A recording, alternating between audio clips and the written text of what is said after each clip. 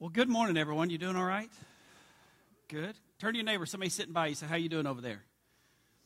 Give them a little fist bump. Say, good to see you today. Can you do that? You need to give a fist bump every day, at least one. You know, the apples keep the doctor away. The fist bump keeps the devil away. All right? Just write that down. Tweet that right now. Yeah, that's what you need. That's a good one. All the theologians go, nope, that's not what happens. So. Well, I'm glad that you're here today. Today, we are wrapping up a series that we've been talking about for the last month. The whole month of March has been this series, When in Rome. And the reason we called it When in Rome, because you know the rest of that phrase, right? When in Rome, do as the Romans.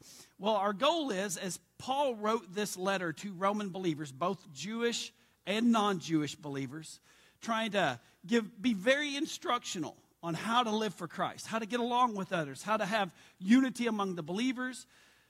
We pray that we would just take that as if we were in Rome when Paul wrote it, right? And that we will go do those things. It's absolutely useless. Do y'all know that? It's absolutely useless just to read God's word.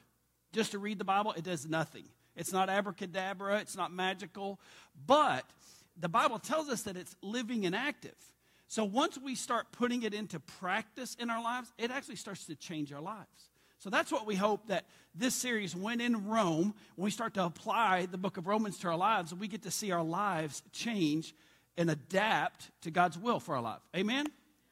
Okay, I'm excited about this today because we're wrapping it up. This has been a great 16 chapters up until, well, including today will be 16 chapters overall. So if you have your orange bulletin, there's some notes there if you want to follow along. I'd love for you to follow along. You can follow along on YouVersion. There's notes on there too. So however you want to follow along is great. While you're turning to that and getting your notes ready, let me remind you, does anybody have any idea what next week is? Yeah, absolutely. Next week is Easter, and it's going to be the biggest day of our year every year. And the reason it's our biggest day because all of you bring your family, your friends, your neighbors, your coworkers, all of those people that don't have a church home or that are in town visiting or that, you know, mom wants to come over and hang out with the kids and watch them take pictures with the Easter bunny, whatever that is. All of those things will be next week. So we have put the last batch of our invitational cards, our invite cards, on your seats this morning. So grab one of those, put it in your pocket, take it with you, find somebody this week to invite, bring with you next week, and be a part of that. And let me just say that, as we gear up for next week is also our biggest week of the year for our Dream Team. And Dream Team is what we call all of the volunteers in every area, from parking lot to kids to our ushers in here, our band, everybody that volunteers at South Point's a part of the Dream Team.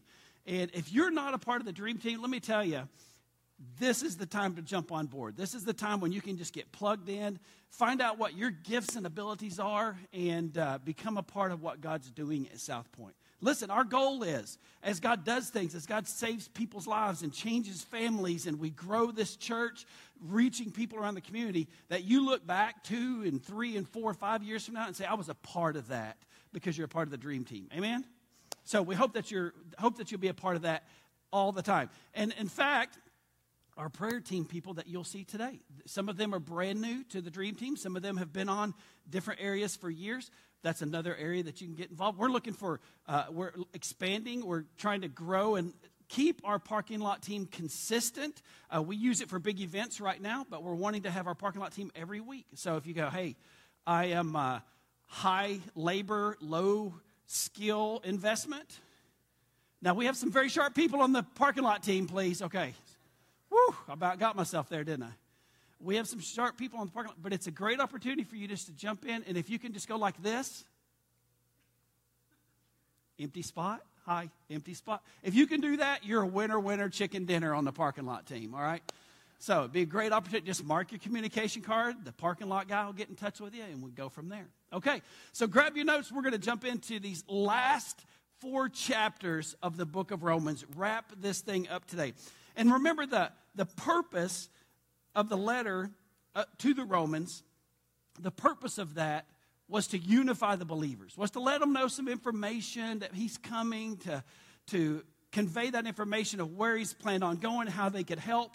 But the bulk of it, as you've heard the last 3 or 4 weeks, was to unify the believers, because the foundation of the church in Rome was about half of them were Jewish followers of Christ, and the other half were non-Jewish followers. And as you can imagine, so whatever denomination, faith, whatever you were raised in, you can imagine if they moved you across town to that other church, and that's where you had to start going and trying to work in your beliefs with their beliefs and all those things. That's what we're going to be talking about today too. And can I tell you that instructions in God's Word is super helpful for us, super beneficial. It's maybe one of the reasons that I love Romans so much. You've heard me over there say, out of all the books of the Bible, John is my absolute favorite. Now, I love all the Gospels, but John is my favorite. It gives just an overarching view of the gospel, the love, the plan of God, all of that in the book of John. But close number 2, and it's just because it doesn't have the full gospel in there, is the book of Romans, because it's instructional.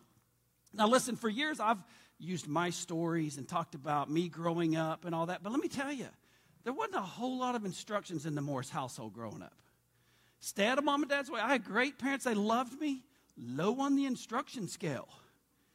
And as I was thinking about that, reading that this week, just talking about it, it's funny because like my first broke bone was almost 18 months old. Taking a dive out of my high chair, cracking my skull, concussion, 18 months old, and set the pattern for the rest of my life.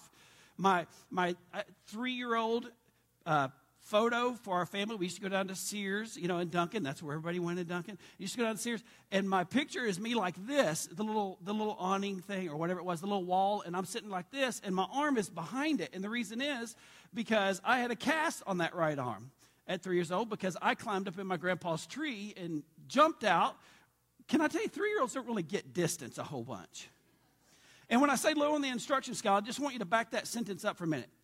3-year-old, tree.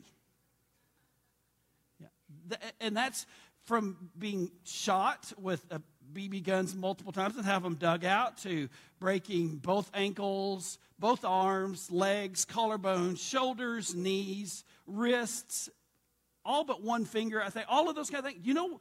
That comes with no instructions. Parents, help your kids stay alive. Okay? That's your job. Now, I say all that joking because this week my daughter dislocated her elbow again. Second time for that elbow. No surgery this time. That's great. But she's already, her whole left side, but it's because of tumbling. Okay? It must be a bad tumbling instructor because her parents give her great instruction. None of my kids had broke bones because of our lack of instruction. I'm just like, thank you, God. Do you understand that we need instruction in our life? We need guidance. And if you have two choices. You can either take that instruction and apply it and end up with not as many broken situations in your life, or you can say, well, that was great for those guys back then, and do your own thing and just break stuff all the time. Right?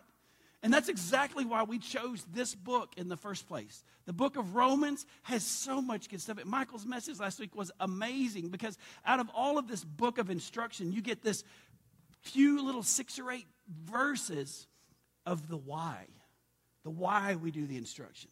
Because God is so amazing. Because he's unmeasurable. He owns it all. He's given it all. And it's all to us to live back to him. To live back, to give it back as we live it back to him. That little passage helps to summarize last week. So this week, we're going to jump through a couple of sections in a couple of the chapters and summarize the last 5 chapters of the book for you. Does that sound good? After this, you'll have a PhD in Romans, all right? You have a PhD in Romans. That's good to have with you. So we're going to start real quick. We're going to jump into chapters 12 and 13. I'm going to read you a few verses from there, but I want you to understand Paul goes back to what it's going to take if you and I are going to live in unity with other believers, with other people that don't see things the way that we see them. Now, there's a lot of other books in the Bible that tells us how to get along with non-believers, but Romans is specifically talking about how to get along with the people sitting in your row right there. Look down your row right and left.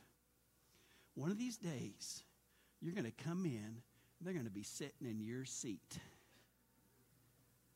And you're just going to love them anyways, right? Or you're going to stand over them and go, that's where I usually sit. No, we don't do that. Just move a row, right? Because that's not in this book, but that's in the Morse version. Just sit in a different seat, right? That practicalness is exactly what Paul talks about in these last few chapters. So let's jump in the very first verse of Romans 12. But even let me set that up. Remember last week. Michael's whole message, Pastor Michael was talking about the greatness of God. How it can't be measured. How he owns it all. We can't comprehend his ways, his thinking, his understanding, all of those things last week. And then the very next verse is chapter 12, verse 1, and it says this. So therefore, remember he's talking about what he talked about in 11? Therefore, since I mentioned those things, therefore, I urge you, brothers and sisters, in view of God's mercy, to offer your bodies as a living sacrifice, holy and pleasing to God. This is your true and proper worship. Amen? It's what we do with our bodies that actually proves what we believe. Amen? It's not just, oh, Lord, I worship you. They're so great. This band is amazing. I love worship. That's not worship. Worship is what we do with our lives, right? And in view of the first 11 chapters of Romans, he says, offer your bodies. Offer everything you do, everything you see, everything you hear, the places you go, how you respond. Offer all of that to God as your living sacrifice. That's what real worship's all about. Isn't that good? That's how he transitions us into the last few chapters of his letter to the Romans. Well, let's keep reading. We're going to skip down to 12:9. Chapter 12, verse 9 and 10, it says this. Verse 9, love must be sincere. Everybody say not fake. Whew. You think he's checking some church people? Hey, your love, it just can't be like this, right? It's got to be sincere. It's got to be real. It's got when people park in your parking space and you walk inside and that same joker's in your seat. You still got to love them. It's got to be real. It's not conditional. It's sincere. It's true. Amen? He continues, hate what is evil and cling to what is good. Verse 10 says this, and here's some of the trick. He's starting to put the pieces together. Be devoted to one another in love and honor one another above yourselves. He's starting to put the pieces together on how are you going to live a unified life? How are you going to live a godly life? First, offer your bodies to God. And then let this be your goals. He gives us some bullet points. That's what verse 9 are just bullet points. Your love has got to be the real deal. It's got to be sincere. And then below that, you got to hate what's evil. Because evil will chew you up and spit you out, right? And with that, like part B of that second bullet point, cling to what's good. Find things in your life that are good and cling to those and push that evil stuff away, right? And then he puts the glue in there. Be devoted to one another in love. Honor one another above yourselves. Can I tell you, this is a lifelong process. But toward the end of chapter 12, he really hits it home on this. Romans 12:18 says this. Do all that you can to live in peace with everyone. You know what he's saying? Do all you can. Your first point in your notes, do all you can. You know why? Because I don't have enough ink to write all the bullet points in the book of Romans, in this letter of Romans, for what you should do to help people get along, to help the church be unified. You know when the church, here's what I want to bring out at this point. You know when the church, God's hands and feet, God's heart and head on this planet, when this thing right here, South Point, and other churches, when we are unified, do you know that we can accomplish God's will on this planet? We can hear from God what we're supposed to do as a church body. We can understand that He's not going to come down to it, that we're going to do it. And we can come up with enough people and enough finances, enough resources to go and carry out God's will on this planet. That's what a unified church can do. Amen? Can I tell you what a non-unified church can do? Everybody, get ready. Get your hand ready. Ready? Put your thumb down and go. And that's the nicest version of what I could come up with. What a ununified, how do you say that? Disunified? Non-unified? Yep, me too. Ununified church can do. They cause distractions from God's will. They distract you and people around you.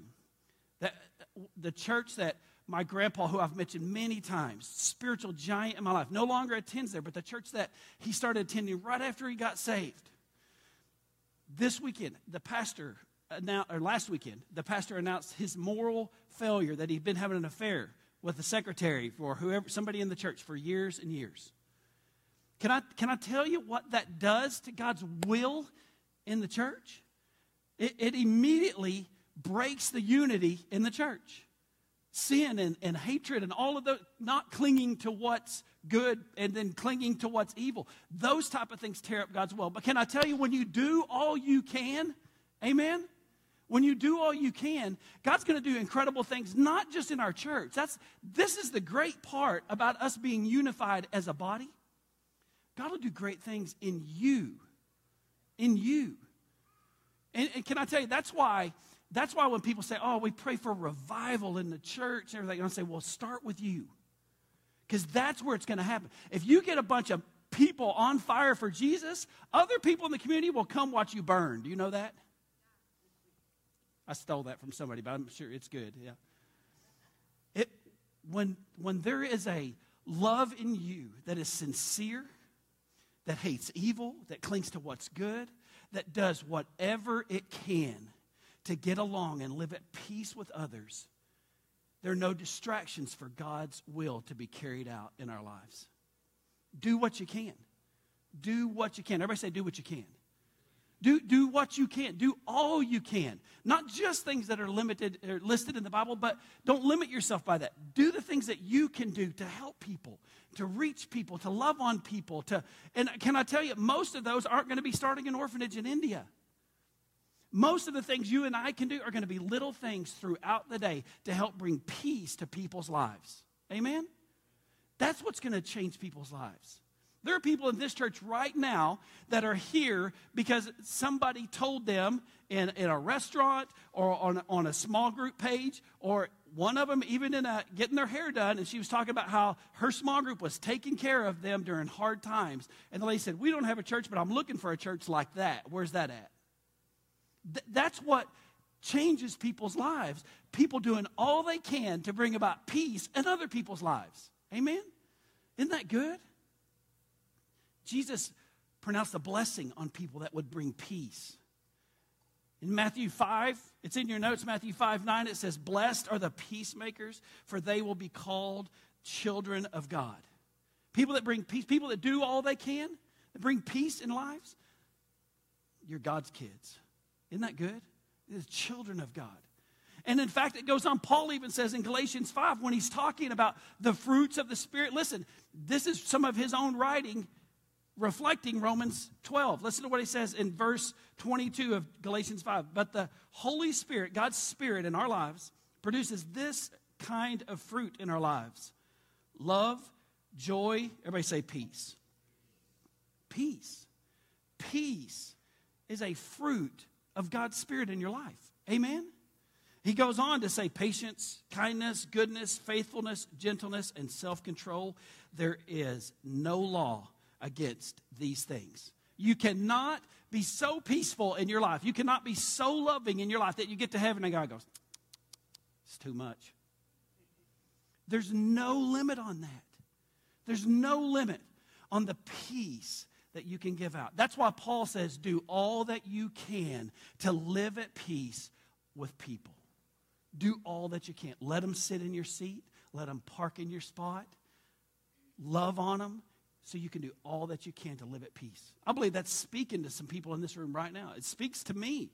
Do all that I can to live at peace. You want to change your life? Be that person. Be a peacemaker. Amen? Well, let's jump on into chapters 14 and 15. I could preach this all day long, but I'm running out of time already.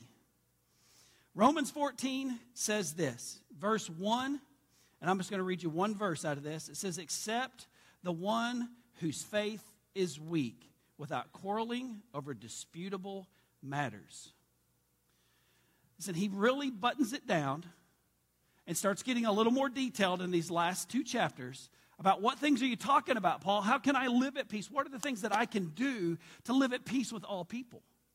And he said, well, one of those things is that you can accept people whose faith is weak or people that don't see things the same as you and ignore those things. Stop quarreling over disputable matters. Would you like Paul to define some disputable matters for you? He doesn't. I wish that he did, but let me tell you, at South Point, we do exactly this. We do this in our 3 or 4 week class that's called Growth Track that we do during second service in this corner classroom every week. If you haven't been through Growth Track, you need to go through Growth Track. And let me lay out this verse as it's listed in Growth Track for you. We do the disputable versus non-disputable in there, but here's what we call it. Point number 2 is this. At South Point, it's essentials versus non-essentials. All right? Is that easy enough? Does that sound like Romans to you? Romans 14 right there? Everything we do at South Point, we try to pattern after God's word because we don't want any opinions in there. Amen? And the reason Paul said this, disputable things, because disputable things come in and then they cause disunity among the believers. So why don't you figure out what the essential thing is and what the non-essential things are, and don't worry about the non-essential things ever.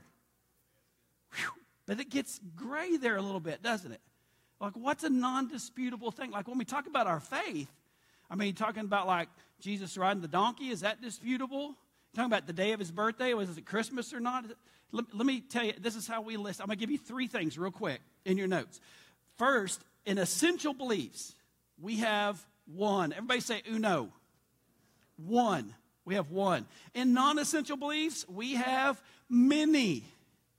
Those are the disputable ones, all right? We have many. But in all our beliefs, here's our guiding factor. We show love. We have 1 essential. Do you know what it is at South Point? Are you ready for this? We believe that Jesus is the Son of God. He lived a sinless life for you and gave that life so that you can have salvation and hope, period.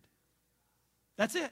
That's the one we argue over. If you want to argue about that, I'll debate with you all day long. Jesus is God's Son. He's the only way. That's it. There's no other way.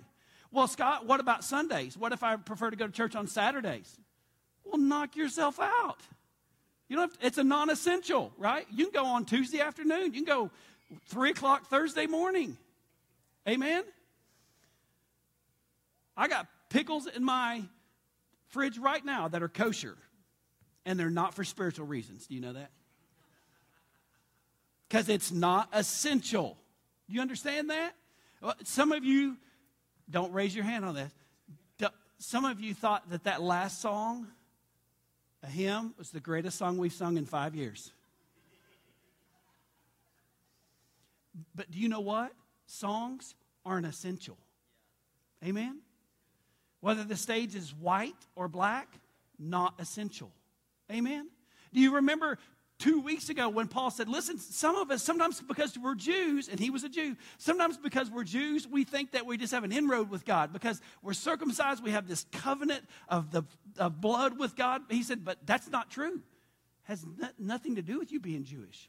It has to what your heart is following. Remember that?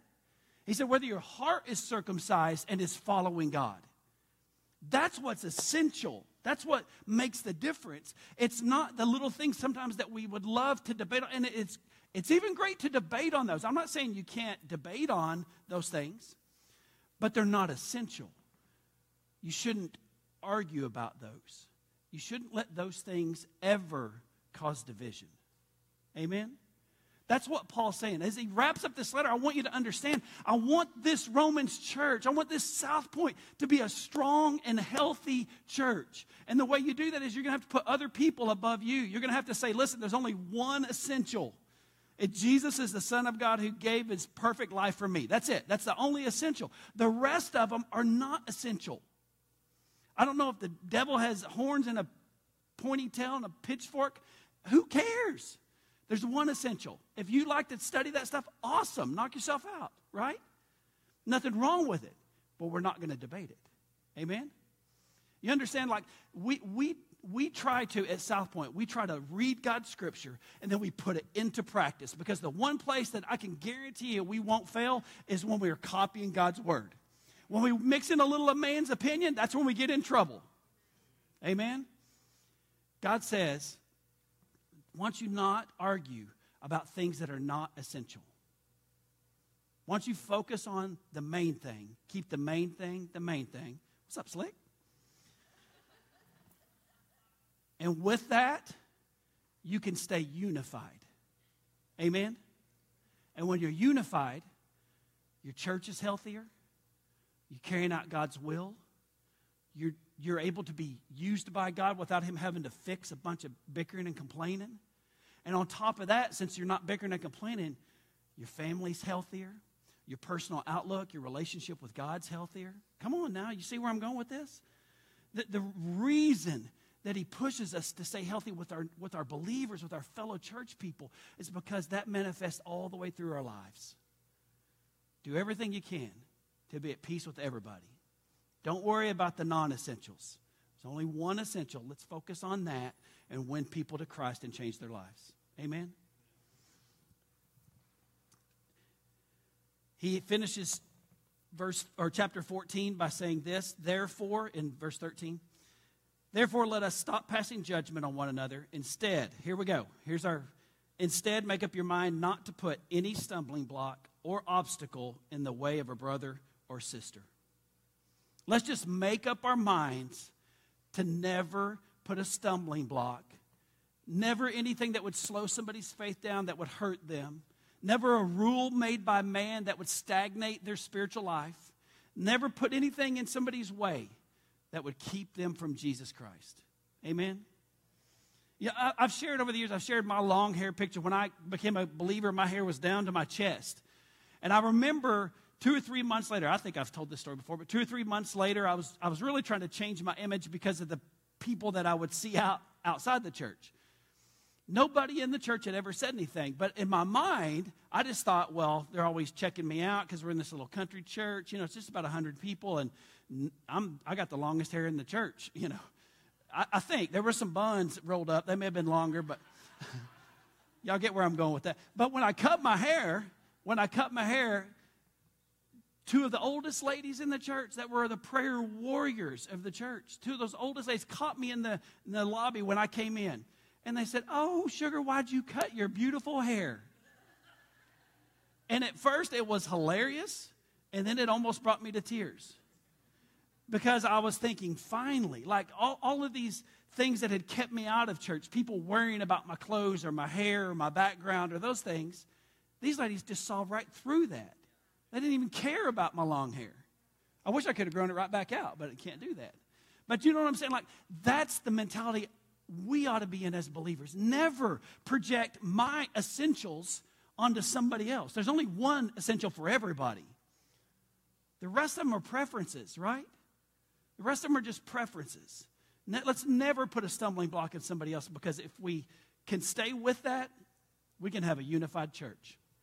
And the last one is this, the last passage, Romans 15. We're going to wrap it up. Romans 16, Paul writes a bunch of thank yous, and there's a bunch of great names in there. You ought to just read through and connect in world history and in biblical history who those people are. It's great. But we're going to focus on 15, and it says this in verse 1. We who are strong ought to bear with the failings of the weak and not to please ourselves. Verse 2. Each of us should please our neighbors for their good, to build them up. Whew. For even Christ did not please himself, but as it is written, quote, the insults of those who insult you have fallen on me. Verse 4. For everything that was written in the past was written to teach us. And here's what it's going to teach us. Here's the reason we study the book of Romans. Here's what we're helping that the book of Romans shows us is this. Here it is. So that through the endurance taught in the Scriptures and the encouragement they provide, we might have hope. Amen? That we might have hope. Point 3 is I want you to get what Romans is about. Try not to focus on these guys. Romans is all about hope. That's what it's about. The reason he pushes us to be unified, the reason he pushes us to bear with one another, is so that all of us will have the hope of Jesus Christ in our lives, right? It won't be some rule out here that we have put our hope in these rules, that we get to understand there's a relationship that comes with this hope in Christ. That he hopes that everything that was written in Scripture and in Romans brings you and I hope in our lives. Amen?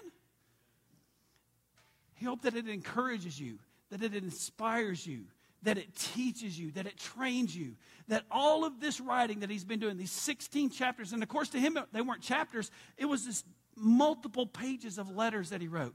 And all of that, he said, all of this I'm writing, all of this for you, so that it would encourage you, that it would teach you, that it would show you the endurance of people that live just like you, that struggle with problems in their relationships and in their church and in their careers and with government and all the things that we deal with today. All of that was happening back then too. All right, guys, he said, I hope that through all of that, it would bring you hope. That it would show you that none of that is essential. 1, 2, 3, right? 4. That's what he's saying. Like all the things we argue with, they're not essential. There's only one 3, that we're going to stand on. There's only one thing that we can put our hope in. 3, 4. And it's not that I go to church on Sunday. It's not even that I go to church at South Point. The one thing I put my hope in is that Jesus Christ, that blood that he gave, that life that he gave, would give me strength for today. Would help me to understand that it's not just about me and the decisions I made and the past that I bring. That stuff doesn't define me. It's who I follow today that defines me. Amen? And if so-and-so could do it in Scripture that I just read about, then I can do it too. That brings me hope in my life. That's what the book of Romans is all about. All of this is written to bring you hope and to show you that endurance through God's Word is there. You can do it. I want to pray for you today. I want to pray that the book of Romans wouldn't just be something we study, but we would live it out just like we're in Rome. When in Rome, do as the Romans. That we would apply it to our lives. That we would do all we can every day to live at peace with all people. And just let Jesus work out the non-essentials. Amen? Let's pray together. Lord, I love you today, and I thank you so much for your love for us. I pray that right now, that as we lift your name up, that your Spirit would come into our lives, that you would do the miraculous thing that only you can do, Lord. That you would change us from the inside out. We're not worried about the outside. But as you change our heart, as you circumcise our heart and our thoughts and put your word alive in us, as we apply them to our thoughts, as we apply them to our habits, as we apply them to our day, we have hope that you can do what only you can do in our lives. We love you, Lord. We pray that you would help us to live for you every day. With your eyes closed, let me take one more minute and pray one more prayer. For those that may be in this room and you don't have a relationship with God and you're wondering, wow, I would like to have the hope that Scott's talking about. I'd like to have the hope that I hear about in Romans. I want to pray for you right now. I want to pray that God would come in supernaturally, come into your heart, forgive you of your past, and give you hope for your future. Teach you how to live for Him. But the only way that happens is for you to open up your life, to open up your heart, for you to say, Lord, come in. Now, I'm not going to call you up front, or a prayer team person is going to come back and get you, but let me just ask, for those that would say, hey, Scott, pray for me. I'm making that decision today to open my life and let Jesus come in. If that's you, will you just give me a quick wave real quick while nobody's looking around? Just let me know, hey, that's me. I'm making that decision. Awesome. Super proud of you. Anybody else? You can put your hand right back down. Anybody else? I'm making a decision today. Let Jesus rule my life. Let Him come in and be my hope, my salvation. Lord, I pray for these that raised their hand this morning, that you would do exactly as your word says. This is our hope, Lord, that when we say yes, when we open our lives to you, that you come in, that you set us free from our past, that you wash away our mistakes and our sins, and that you give us hope for the future. So I pray for these that raised their hands, God, that you would do exactly that. That you would give them hope. That you would show them that nothing can separate them from the love that you have for them. And that from this day forward, you'll walk with them. You'll teach them. Your Spirit will show them how to live out your word. We love you, Lord. It's in your name that we pray. And everybody said amen. Going into the bridge. bridge. For the next 3 or 4 minutes, will you just do something with us? Will you just worship right where you're at? Feel free to sit or stand. And if you would say, you know what, I need prayer about something in my life, or a little more prayer than what we talked about today, feel free to find one of our prayer team members up here and just take a minute and pray with them, all right? God bless you. Last time into the bridge. Bridge. 2.